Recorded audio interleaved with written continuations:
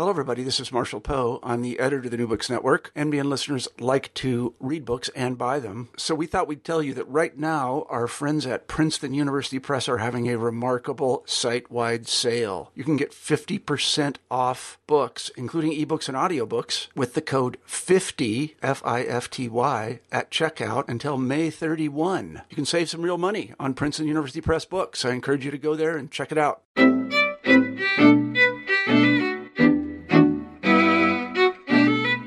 Hello, everybody, and welcome back to New Books in Jewish Studies. I'm Jason Schulman. We've got a great show for you today. My guest is Gary Anderson, who teaches at the University of Notre Dame. Here to talk about his new book, Charity, The Place of the Poor in the Biblical Tradition, published in 2013 by Yale University Press. Gary, welcome to New Books in Jewish Studies. Thank you very much for...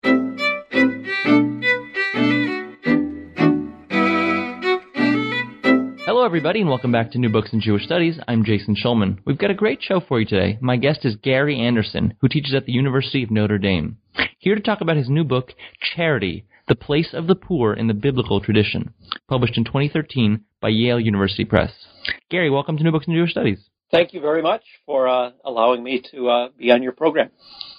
Well, we're glad to have you. So, Gary, how did you get interested in charity? It seems like this book is related in certain ways to your earlier book on sin. Is that right?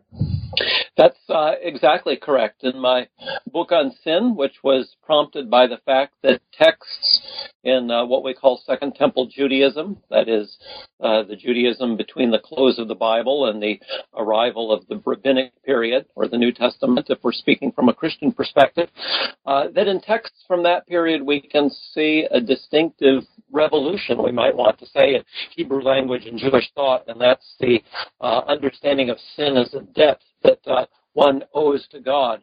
In the course of researching that book, I noticed that at the very same time this imagery for debt was surfacing in Jewish texts, the correlative notion of virtuous activity as a credit that was recorded in heaven also appeared. And I thought this can't be by accident. I wasn't able to do justice to the richness of this material in the book on sin, so I decided to write a separate book on the subject of charity, tracing the evolution of that line of thought. So what aspects of charity do we sort of misunderstand that made you want to write the book? So I think in modern culture, persons understand charitable activities primarily on what I would call the horizontal level, or at a horizontal plane, as though the only players in a charitable act are the individual who acts charitably and the recipient. And as a result, the major interests that drive scholarship on this question are issues of the subjective demeanor of the donor. So we have an extraordinary interest, for example, in altruism, but also the effect of the gift, and that would express itself in concerns for social justice. Now, both of those elements, of course, are very important, and I wouldn't want to downplay either of them in terms of evaluating the charitable act, but neither of them really address the concern that most interested ancient Jews and Christians about charity, and that was the way in which the charitable act was also a sacramental act, an act of worship or devotion to God. And it's that dimension of charitable experience, I think, that's fallen out of popular imagination. Right, we'll get to that. Did you have a specific audience in mind for the book? It's certainly a scholarly book, but it does seem like it has implications for people of faith today. Yes, I think I wrote the book for anyone who has an interest in the interpretation of the Bible and the legacy it's left on Judaism and Christianity. So it makes an original contribution to the field of biblical studies, so I certainly hope that I was persuasive to my colleagues in the biblical guild, so to speak. But I wrote the book at a much more general level, hoping that, anyone who is interested in the subject of charity and its biblical origins might be illumined by the narrative I wrote. So let me ask you about your approach to biblical studies. We had David Lambert on a couple of weeks ago, and he was saying that his approach is, to look more at readers and interpreters rather than authors. It seems to me that that's an approach that you've certainly taken in your career. Is that right? That is accurate, very accurate. Actually, I know David Lambert quite well. We were both students of the same teacher, Professor James Kugel, when he was at Harvard University. But I think, like David Lambert, it wouldn't be accurate to say that we're only interested in what is called the reception of the biblical text among its early readers. We're both interested also in the creation of the biblical text by its authors, and particularly what is the relationship between a text as it's conceived by its author and then how it's received subsequently within a religious tradition. Okay, so let's get to the heart of the matter. You touched on this, but you say in the book that your approach, rather than being socio-historical, is theological. Your focus is theological. What do you mean by that? And maybe tell us a little bit more about what the heavenly treasury is. So, with respect to this book, I think what I mean is how did the individuals who are writing about the charitable deed, how did they think about it? I think what you'll find typically when you look at scholarship on charity in the Bible and early Judaism and Christianity is the charitable actions are viewed through the lens of modern concerns, particularly those of altruism and social justice. What is frequently filtered out and lost is the deeply, sacramental devotional side of charitable actions that animate, I think, Jewish and Christian writers in this period and make charity such a distinctive virtue within the religious world of ancient Judaism and in Christianity.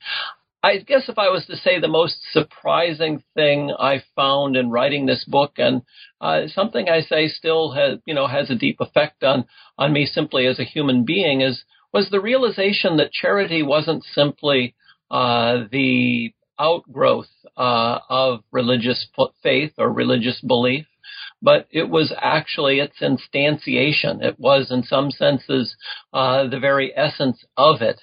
And I think that's a distinctive marker in both Jewish and Christian texts from this period and is frequently lost by modern readers. What text do you look at? Proverbs and Matthew, I think, might be sort of well known to people. Lesser known might be Tobit and Sirach. Is that how you say that? Yes, Ben Sirach.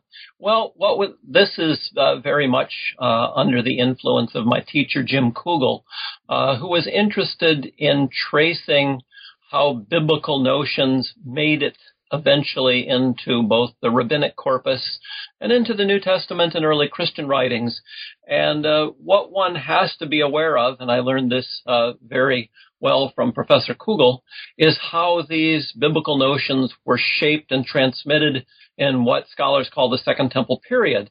And during this period, we have a number of books that were written that didn't find their way into the Jewish canon. They did find their way, many of them, into the Catholic canon, but not all of them. Two of them in particular would be Ben Sira and Tobit. They're both Jewish books. In fact, Ben Sira is a little bit complicated. It goes under a number of different titles. Ben Sira, Sirach, or sometimes Ecclesiasticus. It actually has left a larger footprint within Jewish tradition than many contemporary Jews realize. It is the most commonly quoted, for example, non-biblical book in the Talmudic corpus. It's referred to by chapter and verse there on occasion, a curious detail that most people aren't aware of. And then our best copies of this book, that is in its Hebrew original, were found in the famous Cairo Geniza, a Geniza that was kept in Cairo, Egypt during the medieval period that's now located in Cambridge, England, and the Jewish Theological Seminary. I'm sure as many of your listeners will know, a Geniza is where religious Jews stored texts that had the divine name written on it and in order not to desecrate the name. But frequently in Genizas of this sort, all kinds of other texts found their way into them as well. And we have a number of manuscripts of Ben Sira in the Cairo Geniza, which reflects that or certainly shows us how important this text was to medieval Jews in Egypt. Right. And so what was Ben Sira's interest in charity? Why was he particularly fascinated by that topic? He had a lot of interests in charity. I think he was interested in how one's relationship to money was related to one's relationship to God. I think for Ben Sira, money could be both a sign of blessing from God, in accord with the book of Deuteronomy, but money was also a source of great temptation to the individual who possessed great amounts of it. Ben Sira thought that the person who was very wealthy would be inclined toward the view that, they were in control of their lives. They could do whatever they wished and were somehow independent of God's providential control and design of human nature and human history. So Ben Sira has a kind of paradoxical attitude towards wealth. It's both a sign of divine blessing, but also potentially the cause of humanity's fall.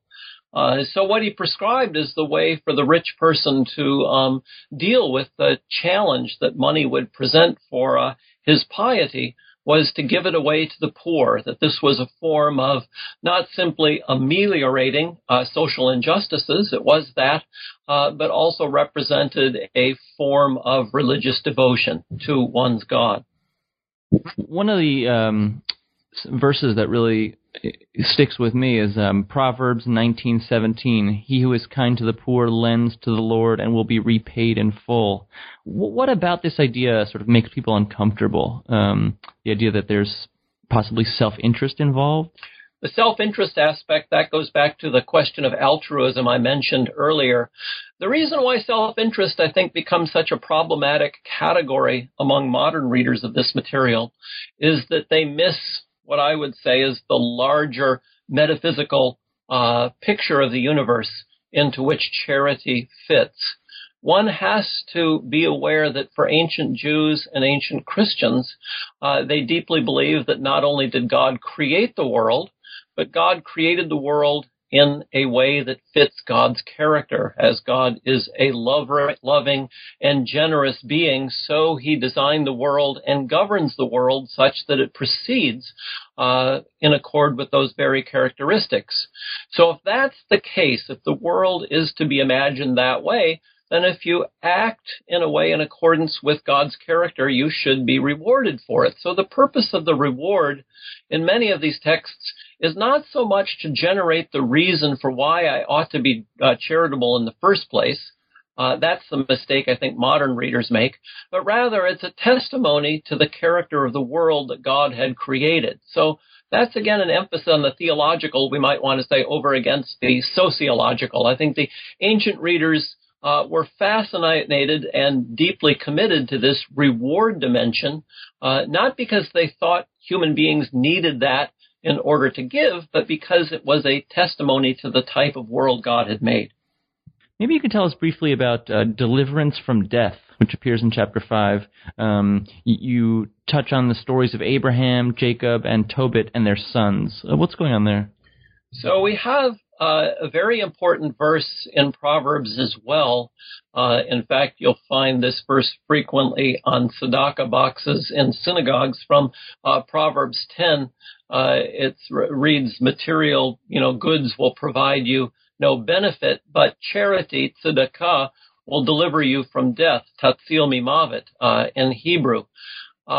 This particular verse left a huge footprint, again, in Jewish and Christian thought. But what's interesting is the way in which this concept of deliverance from death evolves over time. When we're looking at the Bible, of course, and here I'm going to fold Tobit into that category, making a nod perhaps to my own Catholic background, but Tobit operates under the framework of the Hebrew Bible generally. That is, the book of Tobit doesn't have in mind a notion of the resurrection of the dead. So the question would be, how does a writer like the writer of Tobit understand a verse in which charity is thought to deliver someone from death? What does that mean? Well, here the phrase means exactly what it means, for example, in the Joseph story and elsewhere in the Hebrew Bible. It means that a person is saved from some terrible calamity that imminently oppresses them. It could be old age, childlessness, slavery, as in the case of Joseph, or what have you. And that's precisely how it's understood in the book of Tobit. Tobit himself is delivered from his blindness. He's delivered from his fear that he'll lose his son, or his son will never marry, he'll never have grandchildren, or he'll die a pauper. At the end of the book of Tobit, all of these things are restored to him. His eyesight, his son has children and grandchildren who he's able to enjoy at the end of his life, and he has wealth beyond all measure. So clearly his charitable actions, according to the author of this book, have delivered him from death. When we move to the Talmud in the New Testament, of course, once we have the idea of the resurrection of the dead in place, this notion attracts a new level of meaning, and that is that almsgiving actually is your key to what, well, at least Catholics would call the beatific vision, the possibility of enjoying the sight of God, the vision of God, the ziv panav, I guess to use the phrase from rabbinic parlance, to enjoy the vision of the Shekhinah in the hereafter. It builds on what we see in Second Temple Judaism, but of course goes slightly beyond. And it has a huge impact on medieval Jewish communities and the importance of making charitable donations in order to assure one's proper passage to the world to come. We touched, so you just mentioned the idea of almsgiving sort of on behalf of the deceased. Where does the idea that almsgiving is equal to all the other commandments come from, and why is it so powerful? That's a good question. I don't know if I could fully answer that. We see it already, as I mentioned in my book, in the book of Tobit, where Tobit is frequently depicted teaching his sons or being taught the commandments by an angel, in this case Raphael. And he mentions many of the commandments one would find in the Torah, but the commandment that gets emphasis above all others is the commandment to serve the poor. And then one will find this same notion, of course, in Talmudic literature, where we actually have in Tosefta Peah the claim that almsgiving, tzedakah, is equal in weight, equal in value to keeping all the other commandments, or the very peculiar feature of rabbinic Hebrew in which the term mitzvah, ha-mitzvah, the mitzvah, can mean not simply any mitzvah, but specifically the mitzvah of helping the poor. It is the mitzvah with a capital T, a capital M. Where this comes from, I mean, this, I think, is part of the biblical heritage of the interest in the poor, which one can find already in the book of Exodus. But, you know, it's something of a surprise, the way in which it surfaces in Second Temple Judaism with the centrality and, just absolute importance it receives. You touched on this, but maybe you can just to follow up. What happens after the destruction of the temple? How does charity get rethought? And you say it replaces sacrifice? Well, if you look at many handbooks on rabbinic Judaism, they'll quote a famous story about a rabbi who is taken out of the burning city of Jerusalem, and when faced with the fact that there is no temple and it would seem that Judaism as a religion is going to come to an end, he cites a very famous verse from Hosea chapter 6 that God says he desires not simply sacrifice, but what will later be known in rabbinic tradition as Gimilut Chasadim, acts of mercy toward the poor. I think many people imagine that statement, which one finds in the Avot Rabbi Natan, as a rabbinic innovation. But what I tried to show in my book is that notion precedes the fall of the temple. One can find that notion already, for example, in Ben Sira, a Second Temple Jew who lives in Jerusalem and actually goes to the temple. So already, even when the temple was standing, there was a notion that charitable actions had the same prestige, the same value in the eyes of God that making a sacrifice at the altar did. So what happens is that once the temple is destroyed, this becomes, we might say, the most prestigious cultic, meaning liturgical act one could perform.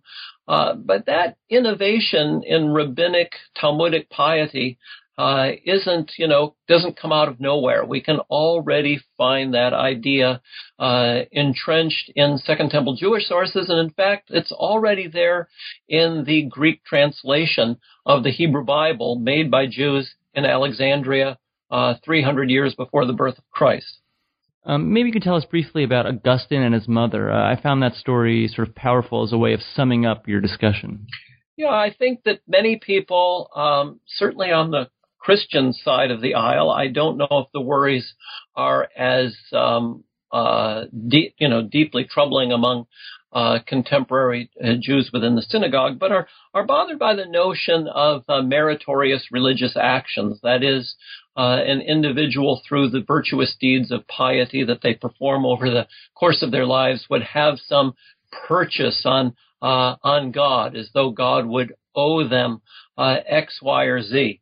I think what's really profound when Augustine comes to the funeral of his mother is we see the way in which this idea of meritorious actions are deployed, at least on the Christian side of the aisle, within a specific religious life. So Augustine realizes that his mother has been a deeply pious and charitable person, and he hopes that when God weighs her soul in the world to come, that he will take those actions into consideration as he makes his judgment about her person.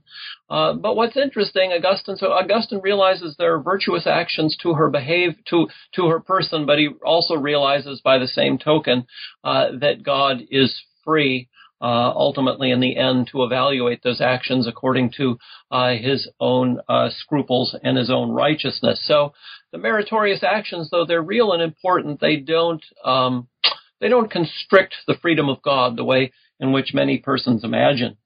Another element of that story that's actually quite powerful, I didn't realize until I read Peter Brown's account of the same, is the only reason we know the name of Augustine's mother is from precisely that little episode. And the reason why, and I think maybe Jewish readers would appreciate this perhaps more than Christian readers, the reason why that's so important is that Augustine is hoping that people will pray for her and use her name, invoke her name when they pray. So we know her name specifically because of Augustine's concerns that his mother be escorted safely to the world to come.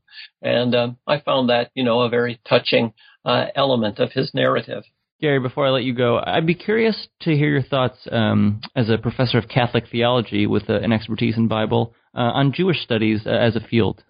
Well, I think Jewish studies, just as Catholic studies, has a similar tension behind it. That is, our interests in reading these texts is to be fair both to the historical situation that led to their composition, but also fair to the historical circumstances that led to their reading and rereading. And sometimes describing those original historical circumstances leads us to see the texts in ways that, sometimes stand in tension with the way in which those ideas are utilized by present Jewish and Christian communities. So I think both within contemporary Jewish studies as an academic discipline, as in Catholic studies, the scholar faces a kind of twofold responsibility.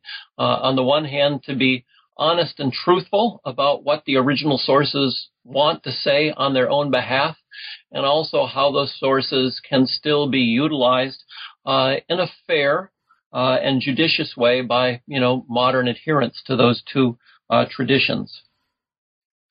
Well, Gary, we've taken up a lot of your time, so any parting thoughts you'd like to share, and what are you working on next? My next project actually is somewhat different. I'm very interested in what biblical scholars call the tabernacle narrative, the story of the building of the tabernacle in Exodus 25 through Leviticus chapter 10. These are chapters, I think, for modern readers, both Jewish and Christian, that are tough going. I know when I talk to many of my Jewish friends, these are tough times to go to synagogue and hear these read. The description of the tabernacle seems to be devoid of all religious value. I hope to show in my book that actually these chapters have considerable theological value, but I realize this is going to be an uphill task. Gary, that sounds like a great project. I want to thank you so much for being on the show today. The book is Charity, The Place of the Poor in the Biblical Tradition, published in 2013 by Yale University Press. The author is Gary Anderson. Thank you for listening, and we'll see you next time.